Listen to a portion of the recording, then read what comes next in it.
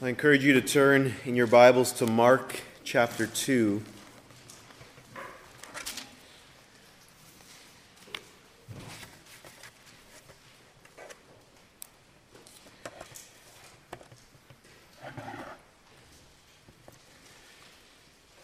Mark chapter 2, and I will be reading from verses 1 through 12.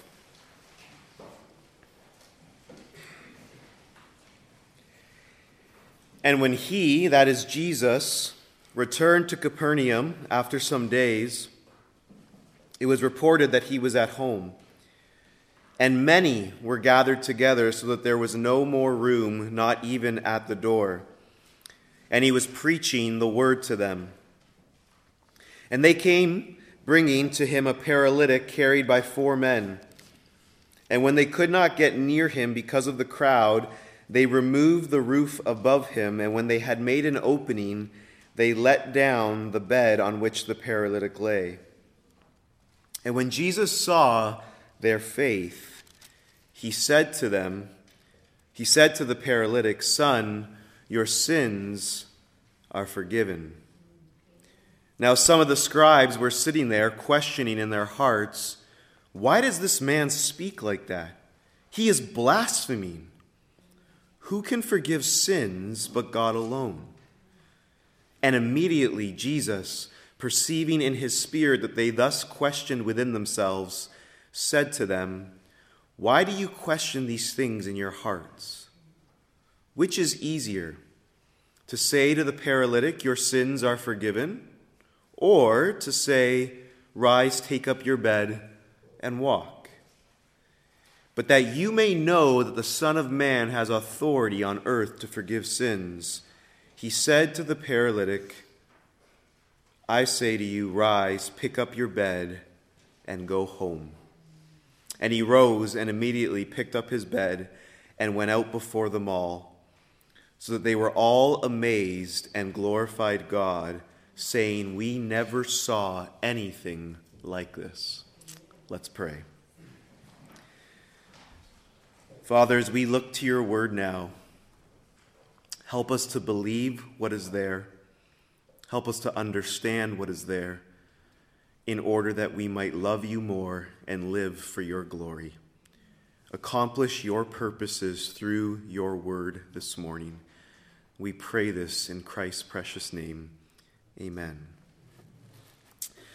Well, up until this point in Mark's gospel, as we've seen, Jesus hasn't faced much opposition. He experienced demonic opposition in chapter 1, but there hasn't been really any opposition coming from the people. No one has outright opposed him up until this point. That's about to change. Basically, from chapter 2, verse 1, all the way to chapter 3, verse 6, we encounter opposition to Jesus. And it ends in chapter 3, verse 6, with these specific religious leaders, the Pharisees, in verse 6 of chapter 3, went out and immediately held counsel with the Herodians against him, how to destroy him. So this whole section is the opposition against Jesus, and it ends with these religious leaders wanting to destroy Jesus. And it begins here in chapter 2 because Jesus is going to say something in these verses that will be extremely controversial. Because he will say something that can only be subscribed to God. Up until this point, most people in Mark's gospel probably view Jesus simply as a prophet, a great prophet. He preaches God's word. He even heals people. He casts out demons. But what he does here in chapter 2 is display an authority that only God himself has, and we're going to see that this morning. Now, I've given you an outline in your bulletin to help you follow along. And the first thing that I want us to see in this passage from verses 1 through 12 is a persistent faith. A persistent faith. We're told in verse 1 and 2 that Jesus returns home. This great crowd finds out that he's at home, and they've gathered together at the place where he is, and we're told that there's no more room, not even at the door. Now we have to ask, who might have made up this crowd? Well, most likely his disciples would have been there. We know from the passage that there were these specific scribes that were there, these religious leaders. There was probably skeptics. There was probably seekers. There was probably true followers of Jesus. There were probably people who were simply there looking for healing. It's a diverse crowd. But try to imagine placing yourself into the context of what's happening. Remember, it's not Canada.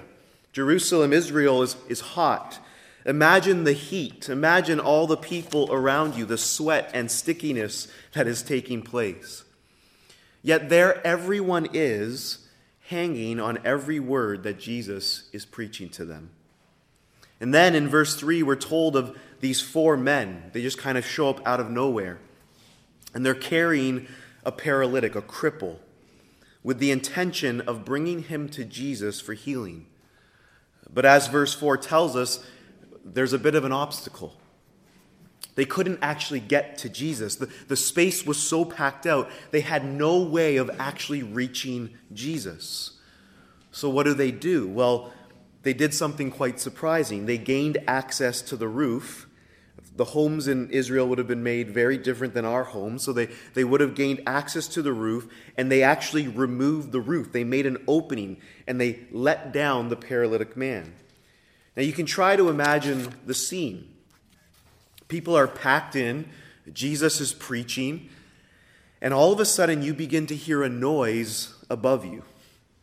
Dirt and branches begin to fall on you as you're trying to listen to Jesus. These roofs were made of wood and branches and dirt, and they were packed down about 2 feet.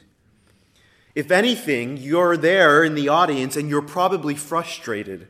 You're here to hear Jesus, and yet all this ruckus is happening above you on the roof. But these men continue to dig. They continue to dig, and they continue to make a way in order to bring this paralyzed man to Jesus. They're determined. They won't go home without making every effort to get this man to Jesus. Now, we need to ask, what does all this mean?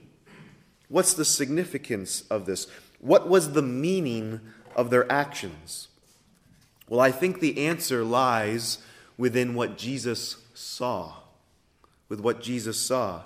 How did Jesus interpret their actions? What did he see according to the passage? Well, look at verse 5. And when Jesus saw their faith. When Jesus saw their faith. You see, what was driving their actions was their faith. Faith can often be a hard word to define. It can simply mean belief. It can mean trust, dependence, confidence in something. If we were to define faith in this passage, it would probably be quite simple. You see, these men probably don't have the understanding that you and I have when it comes to placing our faith in Jesus. They probably don't fully grasp who Jesus is. And yet they have faith in Jesus to a degree in which they believe that he can actually do something for this paralyzed man. And so faith in this passage, as Christopher Ash defines it, I think it captures it well. It's someone in need and has a conviction that Jesus is the one to turn to for that need. Now, I don't think faith should ever end there. But for many people, probably some of us in this room, this is how faith began for us. We had a need. And for some reason, we believed, we had a reason to turn to Jesus because for some reason we believed that he could actually meet that need in our lives. And since then, our faith has grown, it's developed, it's deepened, and now it's not just seeing Jesus as meeting our needs, but also treasuring and loving Jesus. But sometimes faith is simply as small as what we see here. I have a need, and I believe that Jesus can meet this need. But there's something else about their faith that's also profound. It's persistent. It's persevering. If we were writing this script in Mark, the story would probably end for us at verse 4 with a different ending. You see, when we saw how difficult it was to get to Jesus, we would most likely just decide to go back home. Maybe come back tomorrow, or we might even blame Jesus for not making this a priority. But these men won't be put off by any obstacles. They don't have any excuses. They won't allow any excuses to prevent themselves from getting to Jesus. They believe Jesus can change this man's circumstance, and so they persist. You see, they probably would have got pushback from the crowd when they began to tear the roof open. But that didn't matter, because they had a persistent, determined faith. You know, I've met a lot of people who express some sort of faith in Jesus, but they come up with 1,000 reasons and obstacles and excuses for why they're really not all that committed, for why they're not persistent in their pursuit of Jesus, for why they don't have that persistent, persevering faith. It's a difficult season in life. My job demands so much of me. The church hurt me at one point in my life. And my spouse doesn't really like it when I'm all in to Jesus. It's almost as though we expect Jesus to make it absolutely easy for us to follow him. But if you read the Gospels, Jesus often makes it difficult. He intentionally puts up roadblocks. He speaks in parables so that only those who are humble, who have ears to hear and eyes to see, actually understand. He tells them they must eat his flesh and drink his blood if they want to follow him. We have to realize how offensive that would have been for Jewish people. It's as though he wants to make sure that those who follow him are those who have a faith that is persistent, that perseveres, a faith that really desires to seek out Jesus. You know, in one sense, it's so opposite of how so many churches operate today. For many churches, the mindset is to make it as easy as possible for someone to come to Jesus. You see, Jesus could have made this situation easier for these men. He knew they were coming. He could have come out to them. He could have demanded the people clear the way, but he didn't do any of that.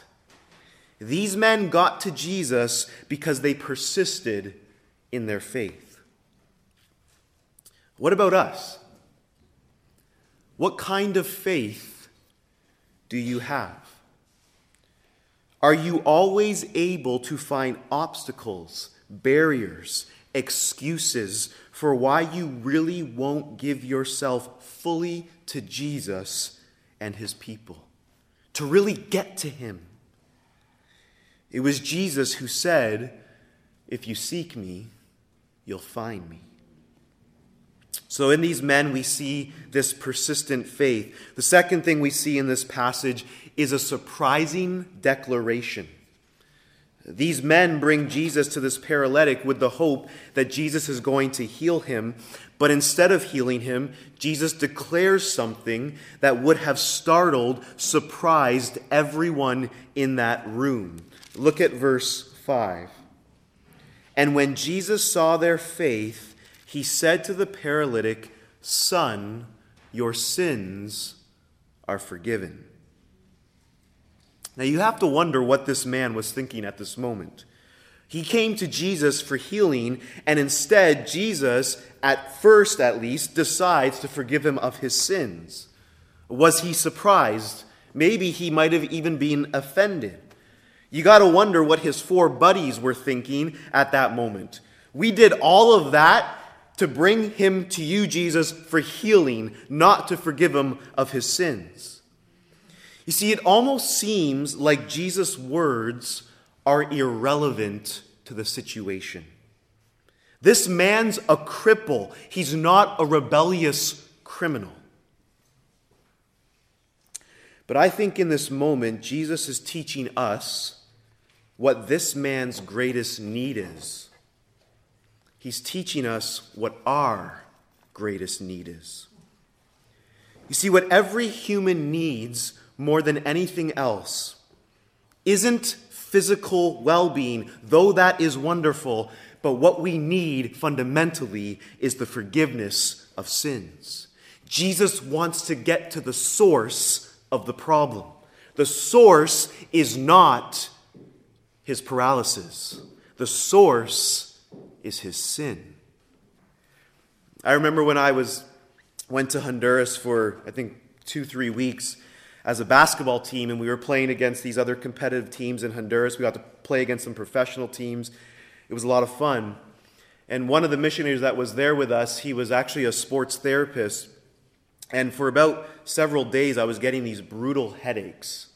And I was feeling this pressure in my head, and so I kept massaging my head, hoping the pain would go away. And then I went and told him what was going on, and he said to me, "Well, let me look at your arm." And I was like, "Okay, that's not my head, but sure." And he started working on my arm, and he said, "Your arm is extremely tight." Okay? And then he started to massage this one spot on my arm, and I kid you not, within seconds, the pain in my head went away.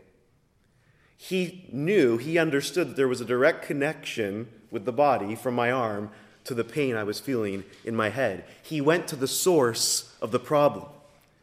And that's precisely what Jesus does here with this man. He goes to the source of the problem.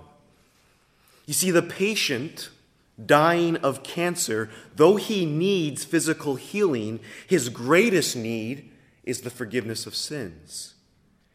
Now, you might be thinking, well, that's not all that loving. That doesn't sound very loving. You're not caring for the most important need at that very moment.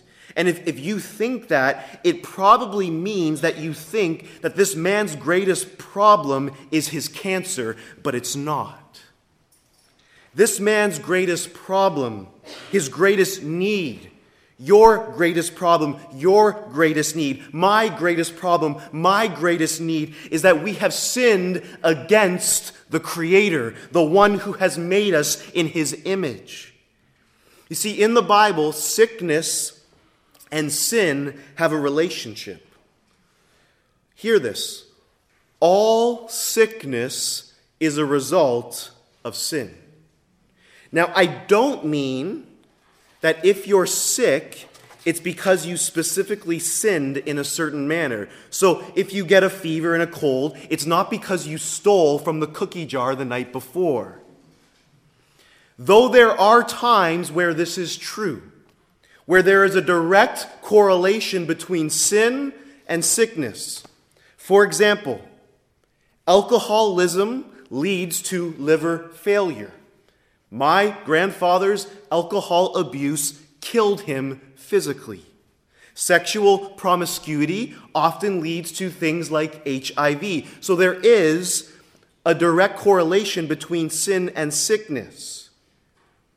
But most often, our sicknesses, our diseases are simply a result of living in a fallen world that's in decay, regardless of whether or not you specifically sinned in that moment. It's sin in the world, capital S sin, big S sin in the world that manifests itself in all these different forms of decay in our world. And this is why in the Old Testament, specifically in Isaiah, the eradication of sin is simultaneously the eradication of sickness. Or when you come to the end of the story, In Revelation 21, sin has been defeated, and we're told that with sin being defeated, so death is no more, and neither is there any pain anymore, because sin has been eradicated. You see, Jesus' words to this paralyzed man aren't irrelevant. Whether this man realizes it or not, what he needs more than anything else, what you and I need more than anything else, is to have our sins forgiven. The reason our hospitals are full of people isn't because of sin, or isn't because of sickness, but sin. The reason our marriages fall apart are not because of difference in preference. It's because of sin. The reason why there's falling out between children and parents is because of sin. The reason no matter where you live, wherever you live in the world, there is political corruption, and the reason is because of sin. The reason why there's war is because of sin. The reason there's injustice is because of sin. The reason there's racism is because of sin. The reason there's poverty is because of sin. The reason there's famine is because of sin. The reason there's earthquakes, tsunamis is a result of sin. All of these things are a result of living in a sinful, decaying world. And this is why the preaching of the gospel to a sinful world is the greatest need for human beings. Yes, we need to love and care for people's physical needs because we are bodily creatures. I in no way am promoting some form of heretical Gnosticism that says to us that your soul is somehow more important than your body. That is not true. We are full creatures. We are bodily creatures. God made our bodies good. And what's necessary for our bodies to be redeemed, for our bodies to be resurrected, is the forgiveness of sins. There's a direct correlation between the forgiveness of sins and the resurrection of our bodies. So yes, we need to care for the whole person. But we must never forget that the greatest need of every human being and the greatest need of this paralyzed man is the forgiveness of sins. And may God kill me the day when I preach anything otherwise. So Jesus pronounces the forgiveness of sins to this man. And it's at this moment where we do see the response of a specific group that was there, the scribes. These scribes are some of the religious leaders in Israel, and this is the first moment of opposition that Jesus has with humans in Mark's gospel. But notice in the passage that their response to Jesus isn't visible. They don't object verbally. It's what they're thinking in their hearts. Look at verse 6 and 7. Now some of the scribes were sitting there, questioning in their hearts, "Why does this man speak like that? He is blaspheming. Who can forgive sins but God alone?" Their objection isn't wrong. Their theology is right. The problem is their hearts are hardened to who Jesus truly is. You see, they are right to say that only God has the authority to forgive sins, but they are wrong to conclude, therefore Jesus can't. They know that in Jesus pronouncing the forgiveness of sins, he's assuming the very role of God. He is, in one sense, assuming to be God with those very words, "Your sins are forgiven." You see, you have to think about how shocking this would have been for Jesus to forgive a man all of his sins. For example, if Anthony deceived me and he came to me and he apologized, and I said, I forgive you for sinning against me, that would be totally fine. But if Anthony decided to deceive all of you, and I went up to him and said, your sins are forgiven, all of you would be like, what are you talking about? He hasn't apologized to me. What authority do you have, Peter, to pronounce forgiveness over Anthony when it wasn't you he wronged? He wronged me. You see, all of us would think that is absolutely absurd. None of us have the authority to forgive another person their sins in regards to them sinning against other people. But that's what Jesus does here. C.S. Lewis, in writing In Mere Christianity, talks about this in regards to the claims of Jesus when it comes to him being God. And this is what he says. One part of the claim, that is Jesus being God, tends to slip past us unnoticed because we have heard it so often that we no longer see what it amounts to. I mean the claim to forgive sins, any sins. Now, unless the speaker is God, this is really so preposterous as to be comic. We can all understand how a man forgives offenses against himself. You tread on my toes, and I forgive you. You steal my money, and I forgive you. But what should we make of a man, himself, unrobbed and untrodden on, who announced that he forgave you for treading on other men's toes and stealing other men's money? Asinine fatuity, that is stupidity, is the kindest description we should give of his conduct. Yet this is what Jesus did. He told people that their sins were forgiven and never waited to consult all the other people whom their sins had undoubtedly injured. He unhesitatingly behaved as if he was the party chiefly concerned, the person chiefly offended in all offenses. This makes sense only if he really was the God whose laws are broken and whose love is wounded in every sin. See, in the mouth of any speaker who is not God, these words would imply what I can only regard as silliness and conceit, unrivaled by any other character in history.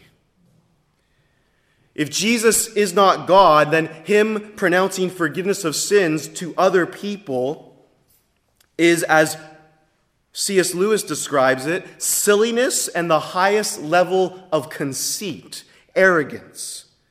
But if he is God, then he says, it's as though he understands this because his laws are fundamentally broken. It's his love that is wounded in every sin. That's precisely what Jesus does here in this passage. Because that's precisely what God can do, because all sin is fundamentally against God. See, when Anthony sins against me, he hasn't broken my law. He's broken the law of God. You see, in these words, Jesus is indirectly declaring himself to be God. And the scribes know this. And this is why they, in their hearts, accuse him of blasphemy. But it's at this very moment in the narrative where Jesus proves his divine prerogative, or he proves his divine authority. And so we go from this surprising declaration, your sins are forgiven, to now him showing that he has the authority to do such a thing. He has divine authority. These scribes are questioning in their hearts. They're accusing Jesus of blasphemy.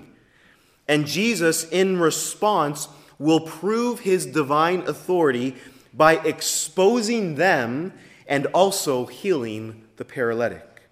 So look at verse 7 and 8. So here they are in verse 7 objecting. Why does this man speak like that? He is blaspheming. Who can forgive sins but God alone? And immediately Jesus, perceiving in his spirit that they thus questioned within themselves, said to them, why do you question these things in your hearts? Now you can only imagine their faces when Jesus said this to them. We so easily miss the shock, but that would have struck at this moment. How does he know that we're questioning him in our hearts? How could he perceive this about us? You see, this should have been enough for them to realize that the man they were questioning wasn't merely a man, for he knew what was in their very hearts, but the hardness of their hearts prevented them from acknowledging who Jesus was. You see, you and I, we make judgments every day about people. And I don't mean in a judgmental spirit, but we make judgments all the time. We can't avoid that. Based upon what we hear and see with our eyes. We hear the tone of someone's voice and we conclude, oh, that was from a place of arrogance or anger. We see their facial expression and they're either looking down upon me or they're embracing me. We hear the very words they say and we conclude, well, that was offensive or that was really kind. And it's from those observations that we make that we can conclude to a degree the heart motives and intentions of a person. But often we're wrong in those judgments. But Jesus is never in need of looking at appearances. He's never swayed by appearances. He sees into the heart of every human being. This is his divine prerogative. John Chrysostom says this. He's an early church father. The scribes asserted that only God could forgive sins, yet Jesus not only forgave sins, but showed that he also had another power that belongs to God alone, the power to disclose the secrets of the heart.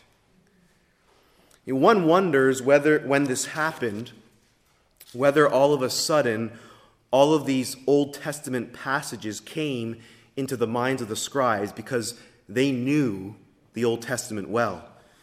You have to wonder if they thought of 1 Kings 8:39 when Solomon is dedicating the temple to the Lord and he says this to God in his prayer, "Then hear in heaven your dwelling place and forgive and act and render to each whose heart you know, according to all his ways. For you only know the hearts of all the children of mankind." Or maybe Jeremiah 17:10 came into their mind.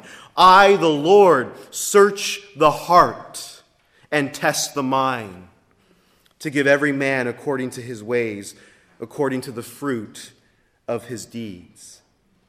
You see, Jesus does what God alone is able to do. He exposes what's truly in the heart. But he doesn't end there. He reveals that he knows what they're thinking, but then he proves his divine authority to forgive sins by healing this paralyzed man. Look at verse 9 to 11. Which is easier, to say to the paralytic, "Your sins are forgiven," or to say, "Rise and take up your bed and walk"? But that you may know that the Son of Man has authority on earth to forgive sins, he said to the paralytic, "I say to you, rise, pick up your bed, and go home." He begins by asking them a question. Which is easier? To say your sins are forgiven, or to say, "Rise and take up your bed and walk"?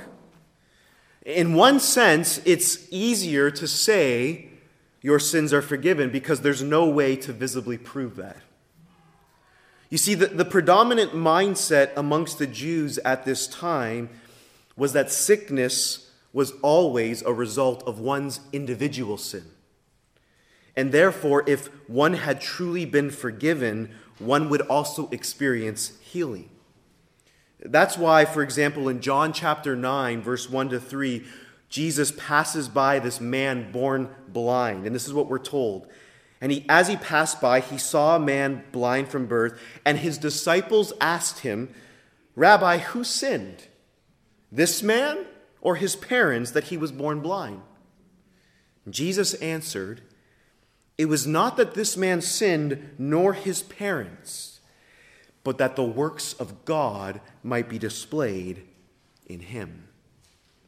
So from a human perspective, it was harder to say, "Rise, take up your bed, and walk," because that's what the Jews would expect if someone had truly been forgiven.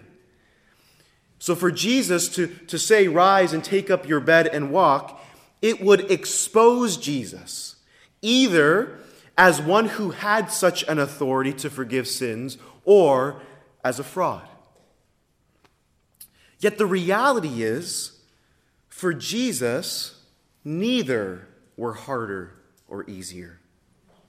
In one sense, we could say the forgiveness of sins was harder in a human sense because the forgiveness of sins is going to cost him his own life. But because of his divine prerogative and authority, he's able to do both. Now it's in verse 10 where Jesus explains the purpose of the miracle, as he says, "But that you may know that the Son of Man has authority on earth to forgive sins." He said to the paralytic, "I say to you, rise, pick up your bed, and go home." And he rose and immediately picked up his bed and went out before them all, so they were all amazed and glorified God, saying, "We never saw anything like this." You see, the proof that he has the divine authority to forgive sins is that he can simply tell a cripple to walk, and he walks. I think in this story you see a foreshadowing of God's greater redemptive plan. What I mean by that is this: the man's sins being forgiven precedes the man's physical healing. In the same way, all of redemption follows a similar pattern. Jesus, in his death, will do everything that is necessary in order that we might know the forgiveness of sins. Yet for many of us who have experienced the forgiveness of sins, you and I, we also know the reality of sickness and disease, even though we know the forgiveness of sins. But in Jesus' return, he will finally eradicate sickness and disease precisely because sin was dealt with already in his first coming. In other words, the forgiveness of sins always precedes healing from sickness and disease.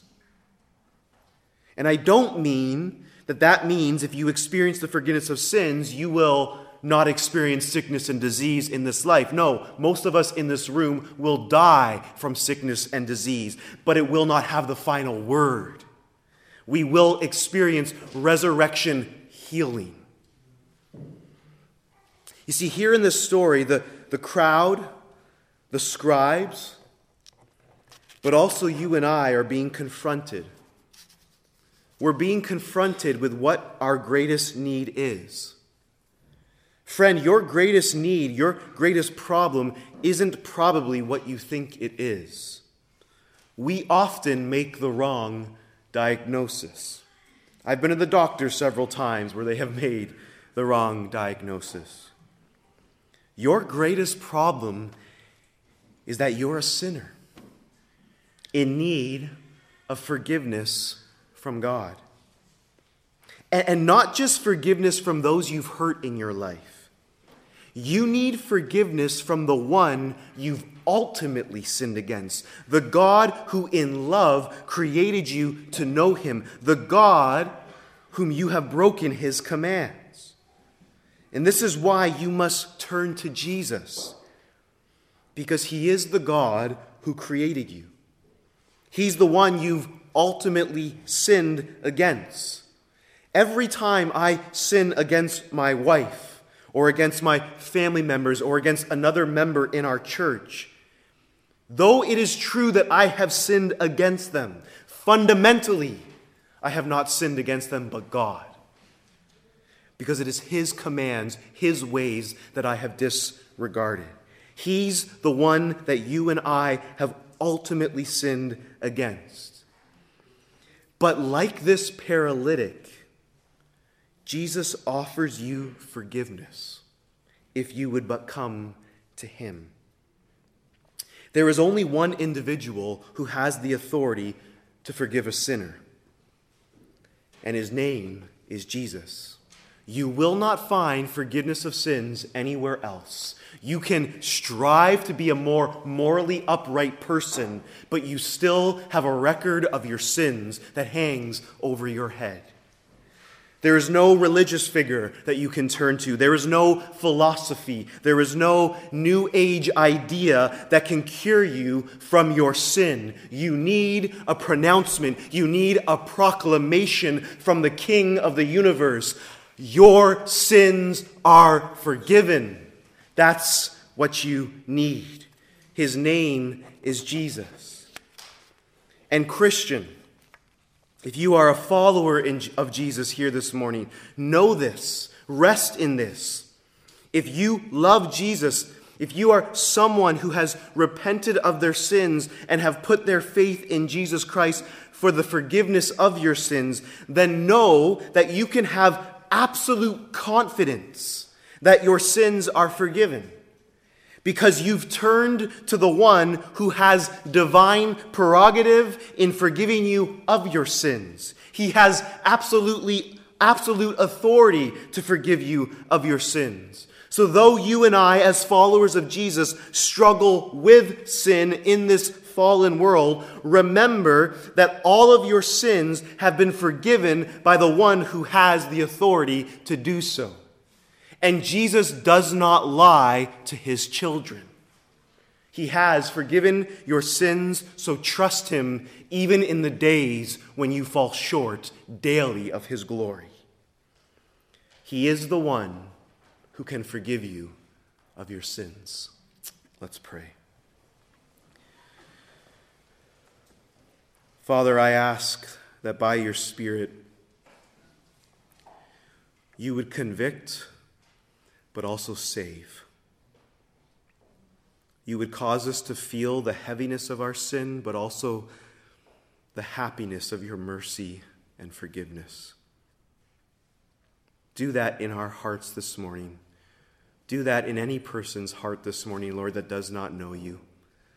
That they would come to you and truly believe that you are a God who delights to forgive. That there is truly salvation found in Jesus Christ and in him alone. Amen.